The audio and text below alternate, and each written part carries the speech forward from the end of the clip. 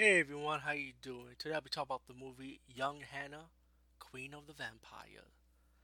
And the movie's about this son of a professor, an archaeologist, has come to this island, find out how his father died, and the people in the village in the island told him his father died on getting crushed underneath the tomb. But the tomb has a history about this woman that been buried by her husband since the 12th century. So pretty much people are like weirded out, acting weird around him because he doesn't know what this island is about.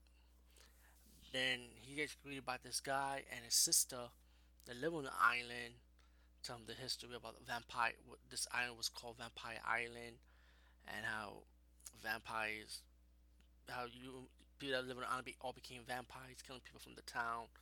Until one day Hannah been buried. There's too much blubberish on that. But just to fast forward, once Hannah's awakened, she gets like she gets the thirst for blood. There's a blind man that tells the archaeologist's son how to put the brain around her coffin, and he has to seal the coffin, just to stop her or pretty much kill her. I don't want to do too much. I don't want to spoil it too much because there's. I mean, it would reveal too much, even though it reveals in the beginning who's pretty much behind it.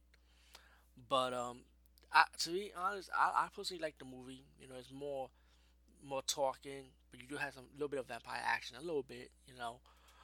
But the way it ended like in like a fashion vampire ending type of fashion. So you already know how this will end once you watch it. This movie came out in '73, so you already know what to expect with the style of movie making. But all in all, Young Hannah, Queen of the Vampires. How do you recommend it? I actually enjoyed it personally. Maybe because I'm a '70s. I like the '70s flair of things.